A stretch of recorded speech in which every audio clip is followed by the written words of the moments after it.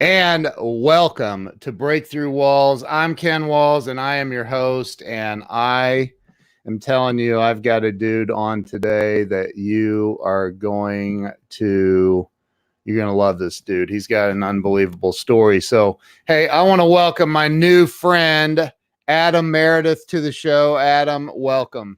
Ken, thanks for having me, dude. I'm happy to be here. Dude, I'm excited, man. I've got hey, there's Jeff Hart, Zig Ziglar certified coach on the line with us. That's awesome. Right on. So listen, man. I've been I've been through a lot of crap in life myself, but I've also been very blessed. And so about a year and a half ago, I thought, I'm gonna start a show where I get other people to come on and tell their stories and how they hit those walls and got through it and overcame it, and I know you got a story, man. Yeah, we all do, don't we? We all have stories. I mean, trials and tribulations for sure. That's right. That's right. So let's start with, you telling everybody where you were born and raised. And I'm born and raised here in Missouri. Come from like backwoods Missouri, dude. Like literally, it's kind of weird to think about because like your story is just your story, right? I mean, your life is your life. You don't ever really think about it too much. But yeah, man. So like I come from a real small town in Missouri. It's actually called Potosi, kind of dirt woods, dirt roads, backwoods Missouri. I spent a lot of time on my grandmother's farm. And then whenever I was 12 or 11-ish, around there, like in sixth grade, I moved to Jefferson City. My mom married my stepdad, who, I mean, that guy, he's my dad as far as I'm concerned. He raised me for all these years, and moved to Jeff City and kind of grew up there. And then from there, transitioned from high school, did athletics, wrestling and football and different things. Wrestling took me to St. Louis, which is where I am now.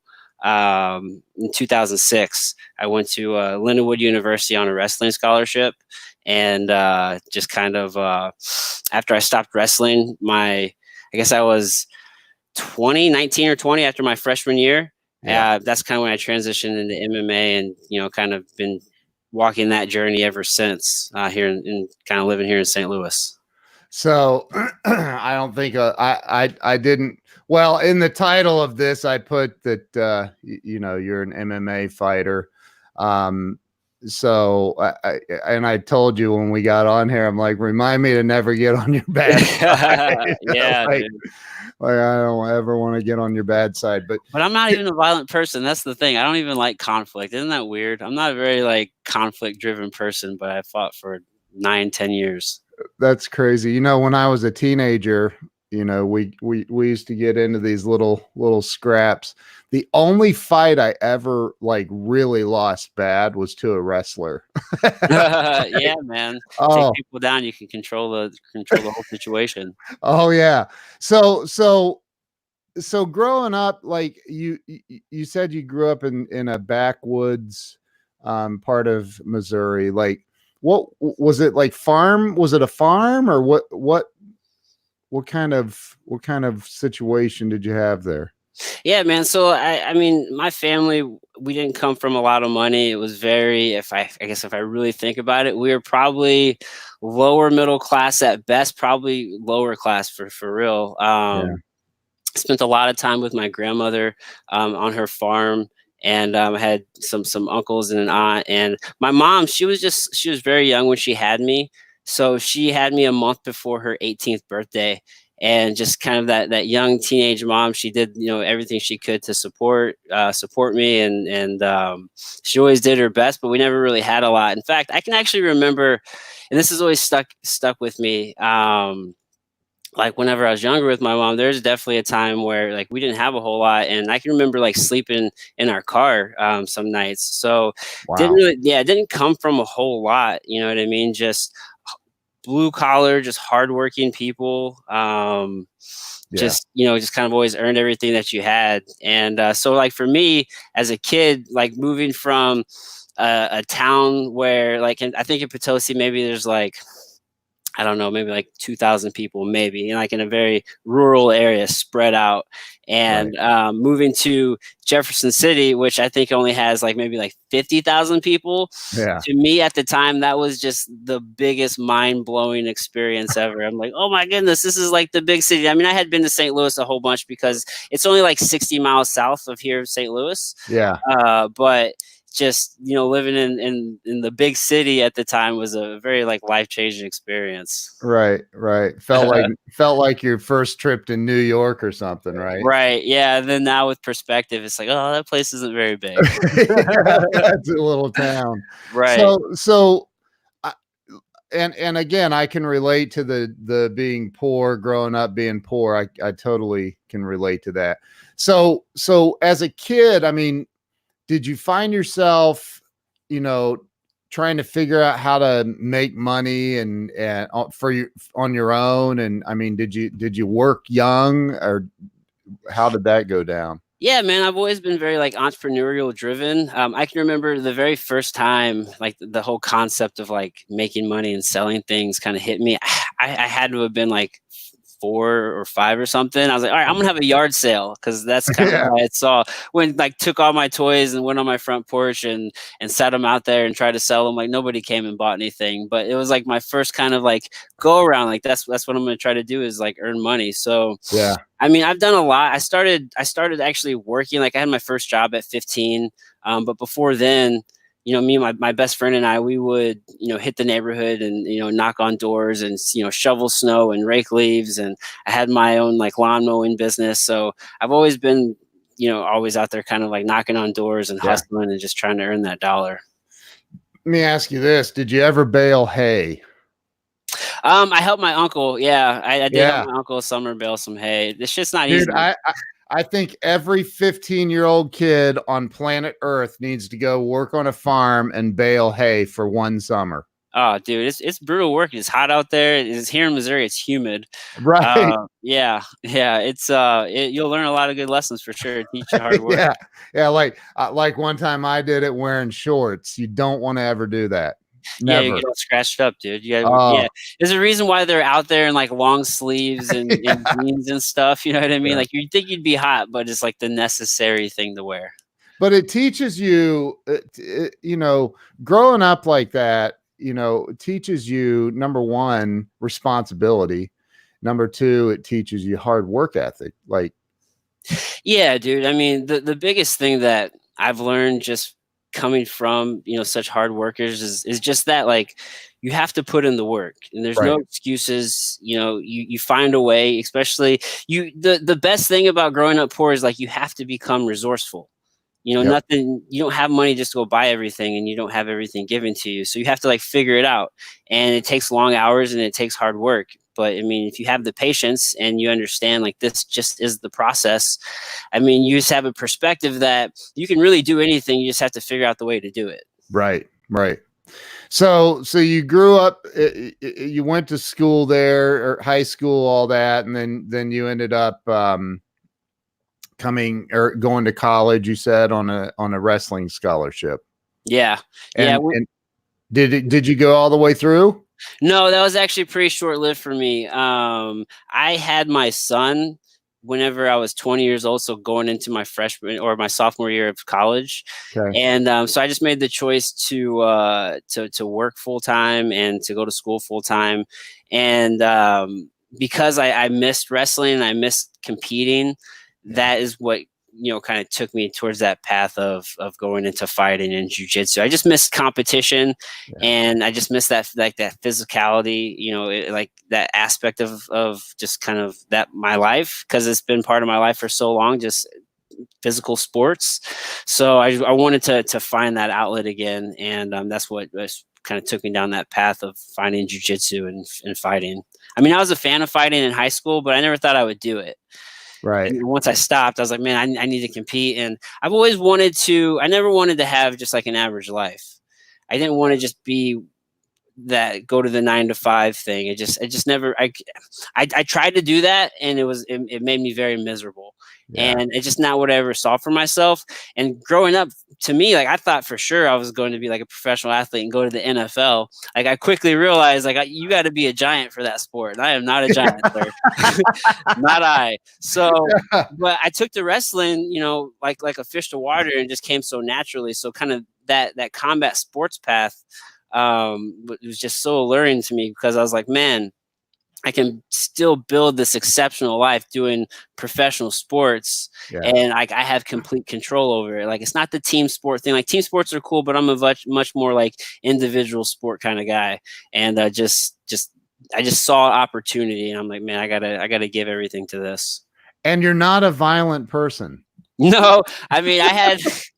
When you're young, man, you're full of testosterone. I mean, I had a fight or two as a young man for sure, but no, really, I'm not, man. For me, it was the ultimate test. I mean, controlling another human being, and like, what I'd say, imposing your will and asserting your dominance. To me, like, that was just, it's ultimate chess in there. I mean, there are dire consequences for sure, but there's just no feeling like whenever you get your hand raised after the end of a fight. Just the consequences are so high.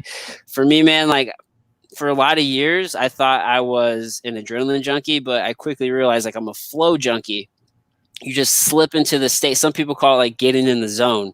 You just slip in this flow state, man, and everything's just clicking and working, and you're not thinking. And it's a great feeling, man. So I was just always chasing that feeling, man, that next high of winning. Wow.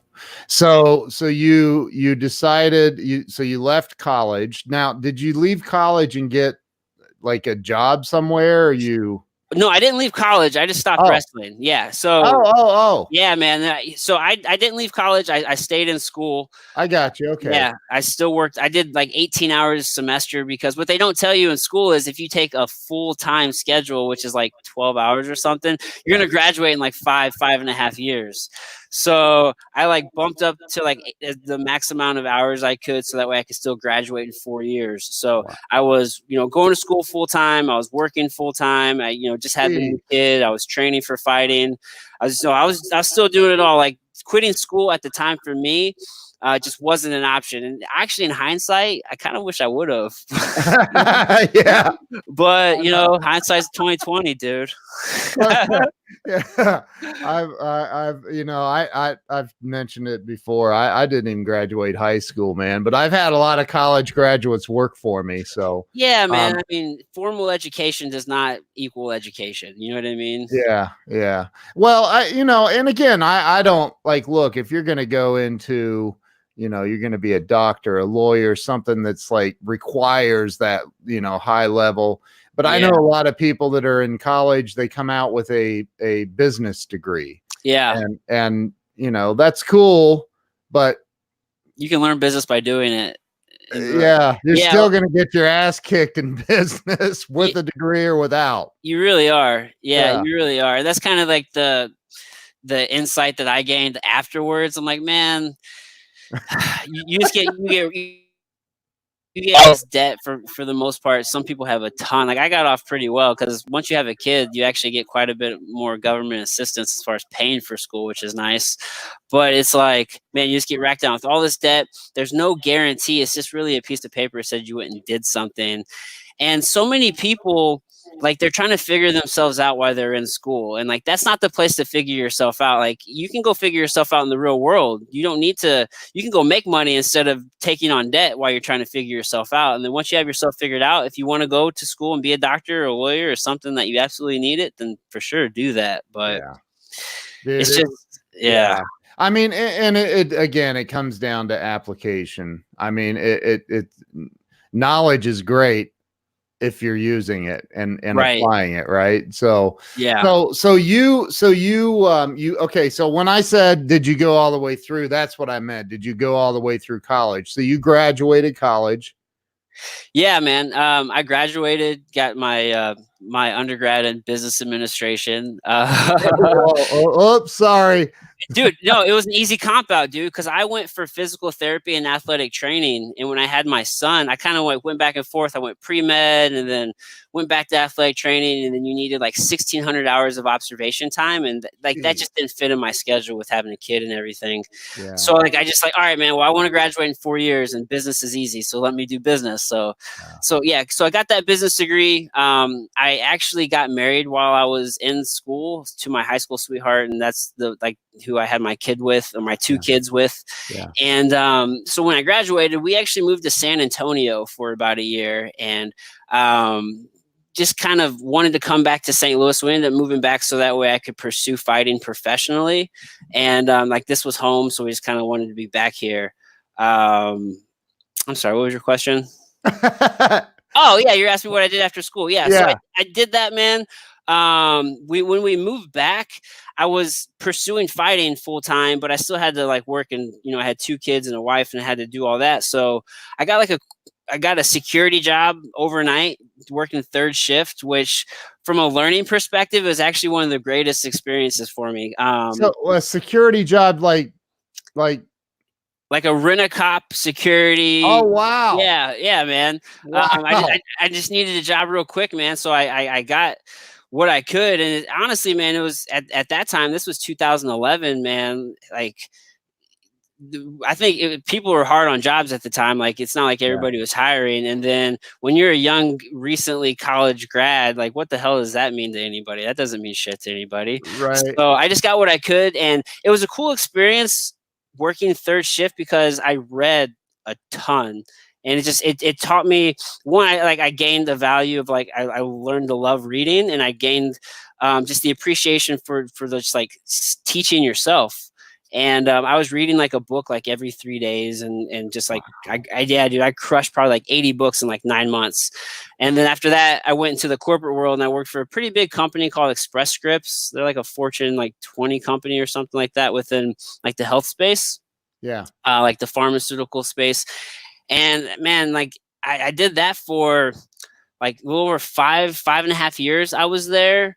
While I was there, I ended up getting my master's in healthcare administration, and just thinking like, I'm just going to go this whole corporate 9-to-5 thing. And like, I was a project manager whenever I left there, and just kind of crushing it in that space. But I was so miserable and unhappy. And like, I just hated every second of it. But and by the way, Shelly Meredith? Yeah, it's my mom. Is that your mom? Oh, yeah. I just read what that comment said. Yeah. Okay. So I want to talk about what Shelly just said, your mom. So you graduated with a master's degree, a 4.0, and you're working 3rd shift.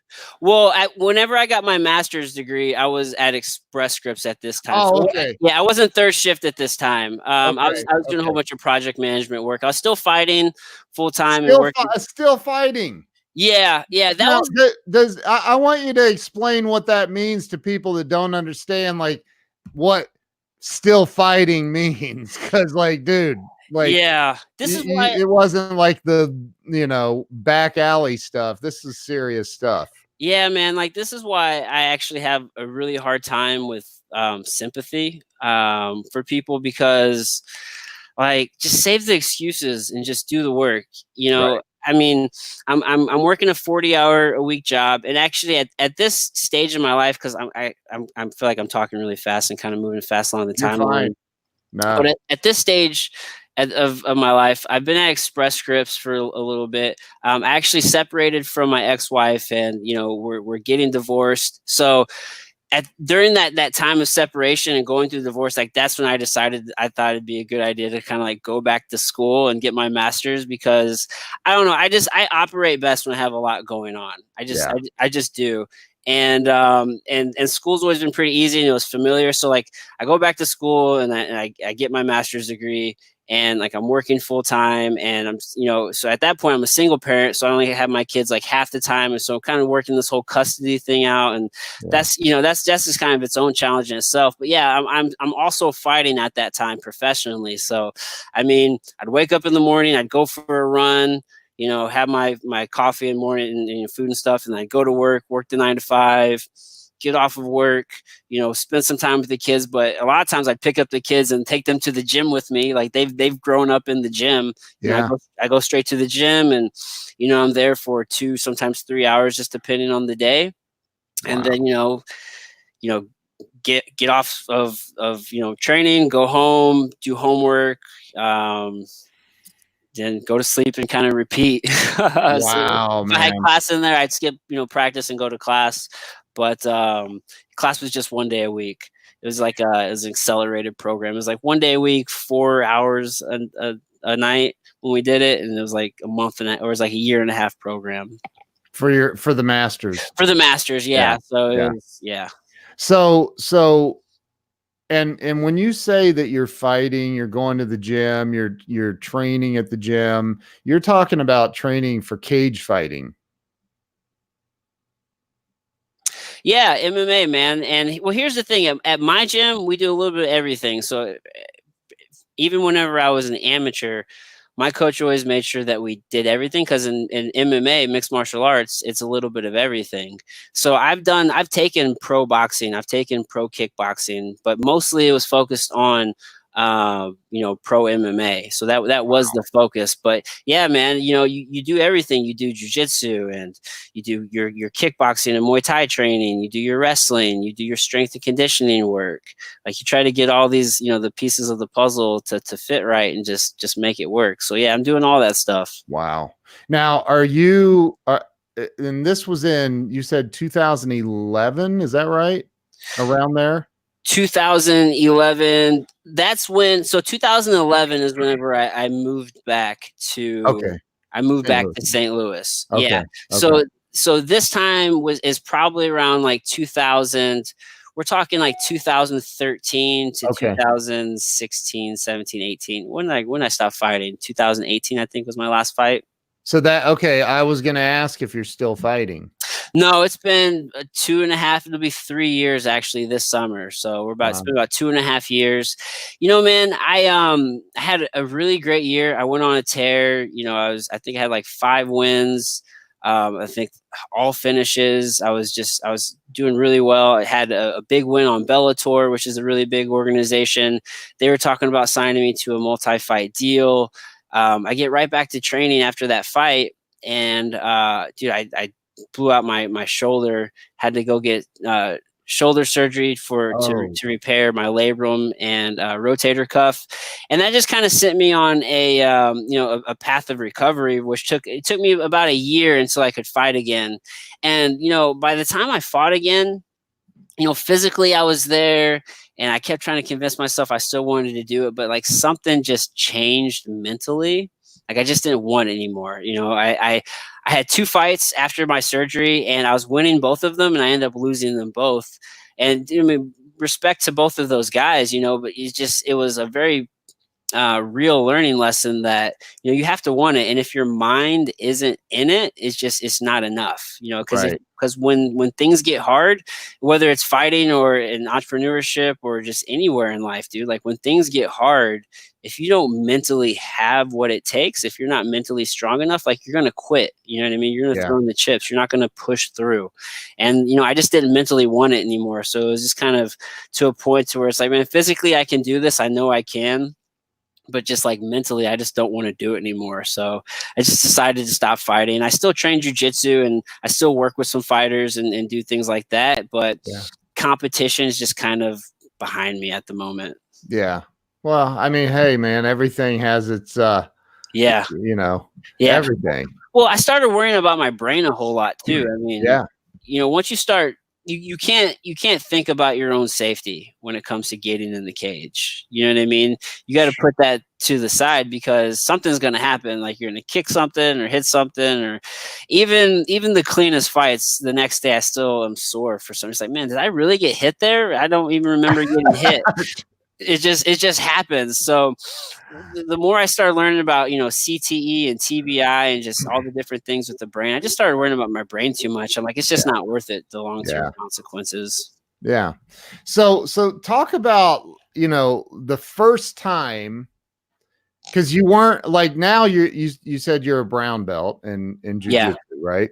Which is, again, we have a mutual friend we talked about, Adam Marburger. Yeah, shout out Adam. And, yeah, but he, he put out a post about how difficult it is to get the different belt levels. Black belts like 0.01% of the world or something crazy, right? Or I don't know how accurate those percentages are, but yeah, it's super difficult, and it's not a martial art where belts are just handed out. There's only 5, so you go from white to blue to purple to brown to black. Yeah. And with each of those belts, there's like 4 degrees where you get a stripe. So 4 stripes and then to the next belt.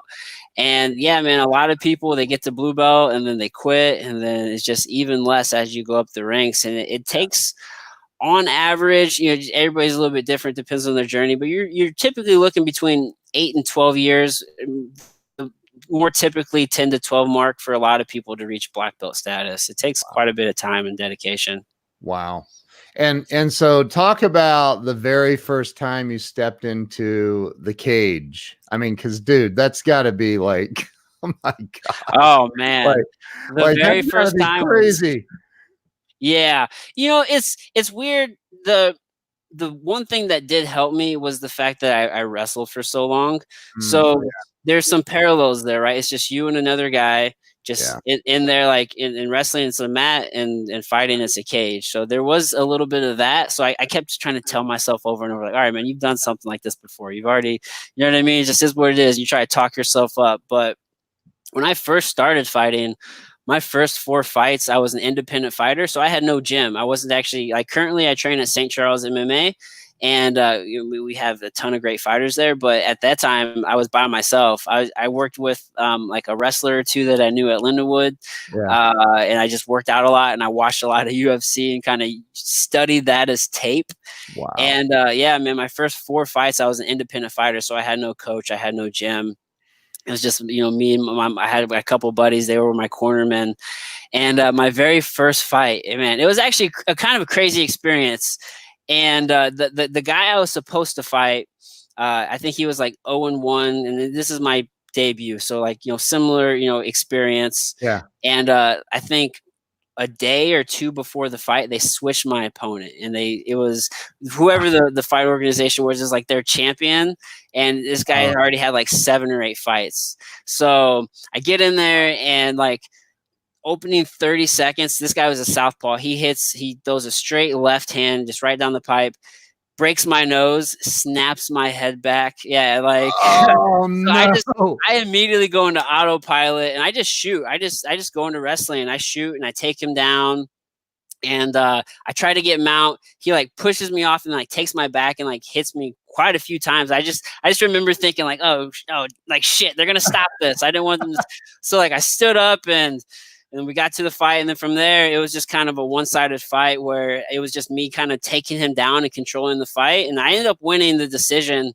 Wow. Yeah, dude, there's blood everywhere. It was chaos. Your nose is broken. Yeah, dude, it was insane. I just remember my head snapping back, and then I don't remember anything. It just all happened so fast. I've just seen the video several times, so I kind of, it helps with the memory. But yeah, it was intense, man. Everything happened a lot faster than I anticipated, and he was a really good fighter. I was happy to get that win. I actually ended up fighting him again like 2 fights later, so I could actually take his belt, and I submitted him in like a minute and a half. And this was still whenever I was independent. So it was a good test and a good challenge. I was like, man, I can't believe they just switched my opponent. But dude, you don't. It doesn't matter what happens. It just matters how you react. Dude, I saw a YouTube video of you. You put somebody in what's called an arm bar or something. Oh, an arm bar? Yeah. And you won the fight, obviously. And the guy, it looked like you snapped his freaking elbow, dude. Like, it looked bad. Really bad. Yeah. And he laid there. It looked like he was crying. I remember that fight, dude. Do you remember it? I was losing that round, man. Yes, yeah. you were. That was against Manny Mraz, dude. That dude's tough as nails, man. Yeah, early in the first round, I don't know what happened. We were on the cage, and he just hit me with like a real short shot, but like his knuckle must have got right in my eye in the right spot, because my eye swelled shut. Oh. Yeah, so it's like I couldn't see. I think it was my right eye. It might have been my left. I can't remember which eye, but my eye was swollen shut, and it just hurt so bad. I won the first round, but like when you're in a fight or just anything, the thing that screws most people up, like what will make you the most tired and it will just take you out of your game, is when you start to panic. So I got hit in the eye and it hurt so bad. All I did was focus on that. And I started to panic. Like I was just too tense because of that. And I gassed out. I was super tired in that second round. So my eye's swollen shut. I'm tired. He comes out. He hits me right in the eye, like the first 5 seconds of that round. And then we end up like going to the ground. And so, yeah, he's beating me like that whole round. I mean, he's just on top. He's controlling, not doing a ton of damage, but landing a couple shots. And he just left his arms out there, man. So I took those things. I'm like, you see what your mom said? He said, I watched the arm snap. Yeah. So in that moment though, because I've been in business for a long time, 30 years. I've owned different companies and things sometimes I can kind of relate to, it feels like you're in a cage fight, man. Like sometimes in business, because you feel that panic, like, oh shit, everything's going sideways, and you've got to get focused on what you want to accomplish and not what's going wrong, is kind of what you just said. Yeah, 100%. Like the lesson is the same, right? It's like, let me refocus myself, like put my attention on what I can control and just do something, like take the next step. You know what I mean? Right.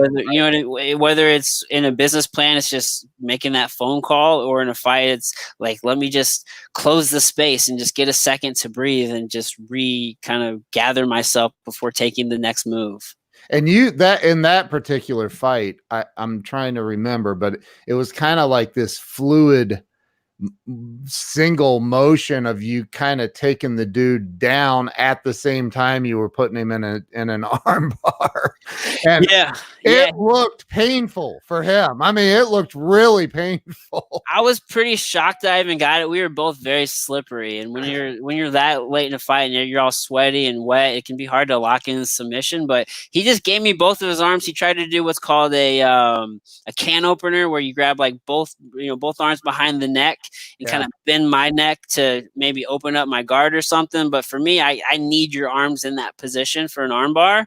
So I just remember thinking, like, I can't believe he's giving me this. And I just went for it with everything. I just committed. Like that's like, you have to commit, right? And I fully committed, right? And I just hit it. And I was like, hell yeah, man. And he tried to like step on my face and stack me. And then that's whenever we kind of went over. But it was a challenging fight. Those are some of the best though, because you really learn about yourself in those moments. Like, what are you about? Like, are you going to quit? Are you going to push through? Like, because when things get hard, what are you going to do? How are you going to react? Like, those are very honest moments. Yeah. How many, I'm sure that you have, you've worked with or trained. Have you trained other fighters? I'm sure you teach it, right? Yeah, absolutely, man. I mean, I teach jujitsu. I work with a lot of different fighters. We have a lot of high level fighters at the gym. Yeah. I do health coaching and movement coaching, and so I'm always coaching these guys and helping them with kind of wherever I can and whatever aspect they need it in for their camp. How many? There's a lot of people talking about that we're in a generation of people that are kind of just expecting success or expecting things to go perfect for them. And I think that being in the position you're in, you probably see that up closer than a lot of people would. That's kind of something you see in the martial arts realm a lot, especially in jiu-jitsu. We always like to say, train without expectations, because it can take so long to get some of these belts and these promotions, and there's no one path for everybody. Some people progress really quickly, and some people take a long time. And I've been helping with kids class for quite some time, and that's actually made my game a lot better. And it's helped me be a better teacher, because you have to break everything down so simply and help them, and they're little people too. And it's the same thing whether it's an adult or it's a kid. Like, you want that next stripe, you want that next belt. And it's like, hey man, just slow down and trust the process, because everything takes time. And I think that's why jujitsu is just such a great like parallel to the success journey, because you're doing all this work, and I mean, you'll get little successes along the way where those are like the stripes, or like you'll level up, or maybe that's your next belt. But maybe you got a little bit better, but you're still not black belt status, right? Like, we all know, like there's people that are black belt level in business, and there's surely white belts in business, and everywhere in between. You know what I mean? So yeah, what about the do you get kids in, or younger, not necessarily kids, but that have that entitlement, like, hey, I'm here to get my black belt and I deserve it? Do you get that? Well, dude, yeah, man, you get them, they come in, they feel like just because I showed up to X amount of classes, now I need to, well, where's my promotion at? Like, I need to, but it's like, no, like, that's a part of it. Showing up is a part of it, but you have to do more than just show up. And it takes time. Yeah, patience is the biggest thing, man. Like, it just takes time. You just have to trust the process. It does, man. It does. So you tell everybody kind of, I guess, what you're doing now. Like, what's your full-time gig? I know you've got the podcast. You and I have that in common. We both have interviewed Andy Frisella. What an unbelievable dude he is, man. Yeah, Andy's a cool human. I've known him for so long, since I worked at his companies. Whenever I was an undergrad in 2009, 2010, I worked for his Supplement Superstore brand. So yeah, I've known those guys for a long time, and yeah, they're doing a lot of cool stuff. But yeah, man, I kind of do a little bit of everything. It's kind of weird since I left like the actual corporate space, and just do my own thing now. And I do a lot of like some health coaching and some movement coaching.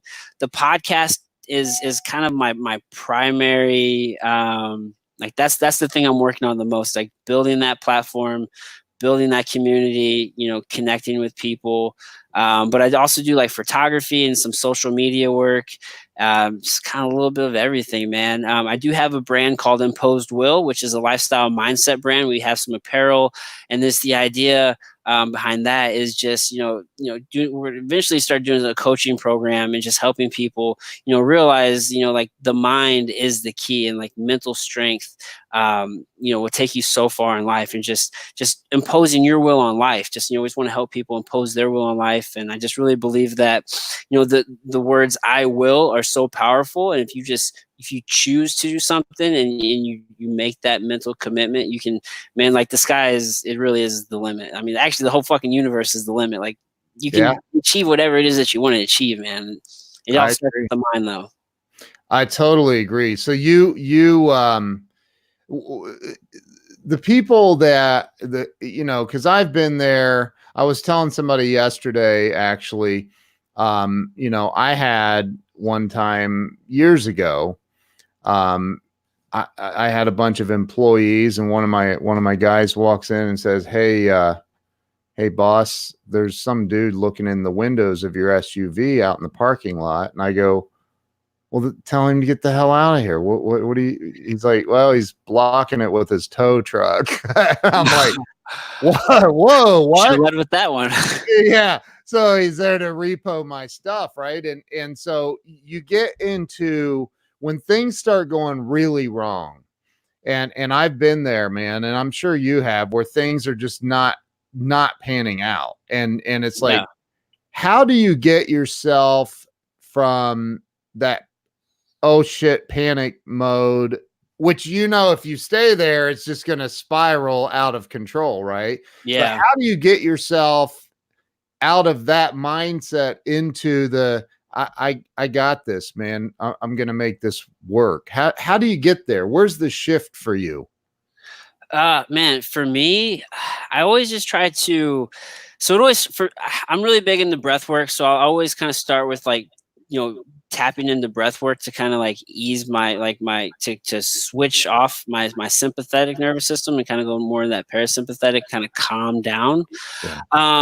But then I always just try to remove myself from the situation, and I always have these two thoughts. Like one, like are you going to die from this, like physically, like this is not like you're not going to die, all right? So like that always kind of puts me at ease, like, all right, well, this isn't going to actually physically kill me, so you're going to be good there, so you can just chill out, like you're not going to die, you're in no real danger. And then always try to keep in perspective of how long life is. I'm like, dude, life is long. Like this is, you can have a completely brand new life within 5 years or less, like if you put in the work and you just have the patience. Like 5 years isn't that long. So always just try to keep things in perspective of like this is very temporary. And I always tell myself like everything's temporary, whether that's 1 hour or 1 month or 1 year. Eventually, think like the tide will change. So I always just keep in mind that, you know, this isn't going to last. So I always just kind of remove myself. I always just try to work in the space of like not getting wrapped up in everything that's happening right in front of me, because then it becomes all consuming. So I Yeah. just kind of tap into the breath and I just try to remove myself from the situation and just put it back into perspective. When you say tap into the breath, explain what that means. What do you mean by that? Well, man, breath work is so powerful, and you can do so much with it. Whether it's like a Wim Hof type breathing, where you're like in a hyper oxygenated state, or you're trying to like slow down your heart rate, like with longer, slower draws of breath. So many people, they do like what's called shallow breathing. Like they don't think about their breath work, and they're not really taking full deep breaths. So Yeah. like oftentimes, man, like you'll hear me, I just out of nowhere, I'll just take a big deep like just like just out of nowhere, I'll do that because like I'm just trying to just be present and connected with that, because there is so much power to your breath work. I mean, Yeah. Wim Hof, for example, he's done things that are just unbelievable. He's done things like tap into his immune system and fight off viruses. I mean, he's held his breath for an ungodly amount of time. He's climbed Mount Everest without any oxygen, ran a marathon in the desert with no water, just through breath work. Tapping into these powerful states of being that we all are capable of.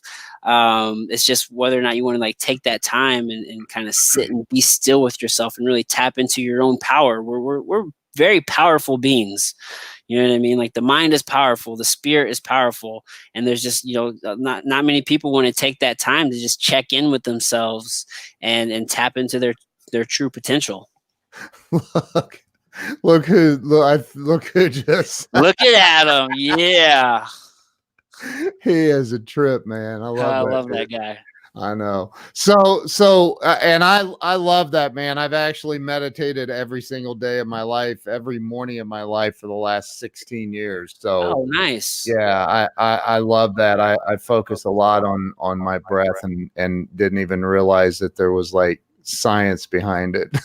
Yeah, that's the cool thing, man. Like all the stuff that's kind of like woo woo, like we're learning through science that there's actual it's being validated through science, which I always kind of juggle with that. Like, do we actually need the scientific validation? Some people really do, but it's worked for so long, these different practices, man. We just know they do. Yeah.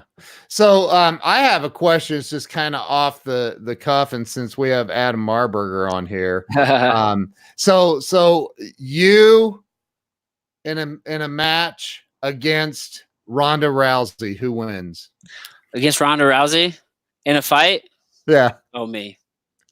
You? Oh wow! I love your confidence. I'm a whole lot bigger than Ronda Rousey. Are you? Oh yeah, she's not that big. I think she fought she looks like a pretty big woman. I'm sure she is. I'm sure she's really good at judo, but I mean, you said me. I'm just being honest. Even Adam Marburger says you win. So I had to throw that out there. I've been for a while. So, dude, for somebody right now that's Two questions, and I ask every guest these questions. Number one, what is it that you think holds most people back in life? Like, if look, there are people and that go through life that never come close to achieving anything massive. No, they really don't know how to set goals, maybe, or they, what is it that you think is holding people back from going for it, man? Man, that's such an excellent question. It's like it's almost like a combination of things, but I think the overarching thing is that like mediocrity and average is rewarded. You know what I mean? Like it's not rewarded to step outside of the norm. Like we all admire those people that do, but your whole life when you're going through school, at least for me here in the Midwest, it was taught, you go to school and you get your degree and then you go Yeah. get that corporate 9 to 5 and you buy a house and you have kids and you're just the whole system is set up to create workers. It was originally factory workers and now it's corporate workers. And the whole system isn't really set up for that. And I think that so many people, they just settle because that's all they were ever taught. And they're not really encouraged. And when we're young, we're told you can be whatever it is that you want to be. And then Right. you get older and it's like, hey, you need to get your head out of the clouds, Tim. Like you need to figure out what you're going to do. Like, what are you going to do with your whole life? And, oh, you're 18, your brain isn't even fully formed, right? It's Right. not even fully developed, but we tell these kids that you need to figure out what you want to do with your whole life. And if you don't know, then guess what? You're a loser. Right. And I think a lot of people, man, they feel lost and they just go to the first thing that's comfortable. And as humans, we like the path of least resistance. Like Yep. that's what we like to take. And I think just it's kind of like this unfortunate, like just perfect storm of outside pressure and maybe just not knowing what you want to do and just feeling lost, that people just settle and they just take the average route. You know what I mean? Like maybe they just don't have the belief in them. I think a lot of people, and this is something I struggled with a lot for a long time, is you're looking for permission, from Yep. as a kid, your whole life, you have to get permission for everything. And then one day, guess what? You don't need permission anymore. You can go do it. Like it's up to you. There's no manual. We're all out here just trying to figure this out. And I think some people just don't have that belief, dude. So they just settle and take what's comfortable. I when I asked Andy, I'm like, dude, what that insane, almost insatiable desire that Andy Frisella has for just accomplishing massive things. I said, where does that drive come from? And he said, honestly, it's because I was bullied so much as a kid. And like, and Yeah. I think about that, man. I think, that because that happened to me, I got picked on a lot too, and Yeah, so it's something that I think, and I forget who said it, Shakespeare or something, but the greatest disservice we do to our children is to steal away their hunger, right? Oh, like yeah. giving a kid everything they want and not making them work for it or so, so I think that you and me and other people that have been brought up in a really, really poor household, like I was, you said you were it was an almost poor environment. Yeah. That's an advantage when it comes to life. Yeah, 100%, man. I realize that you don't need nearly as much to live as what people might think. And like there's always a way to make it happen, dude. Like, Yeah. you just figure it out. Like, you can't feel sorry for yourself. That's one thing. I do not condone victimhood. Like you cannot be a victim. I've never been a victim. That's one thing that I don't my mom has never taught me to be a victim. Like we were never victims. Like we always just figured it out. Dude, So that's awesome. Sounds like you have one incredible mother. So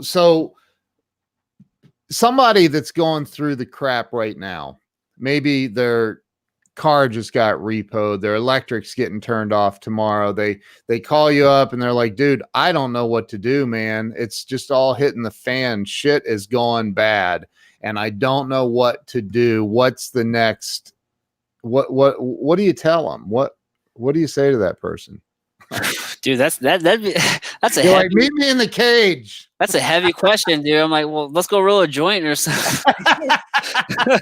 we Come gotta on, man. we Yeah, gotta but like no, seriously, man, yeah, when man, dude, I just when people because I've felt I've been in that place to where I feel like there's just no more hope and like what's it all worth? Like none of it even matters. So I can totally understand that.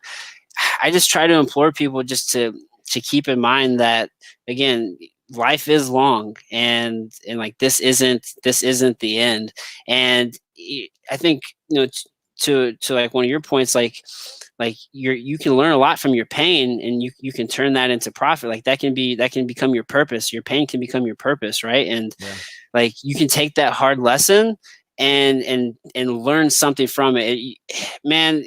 I'm not I don't know if I'm one of those guys that believes like everything happens for a reason. I think that things just happen sometimes, no rhyme or reason.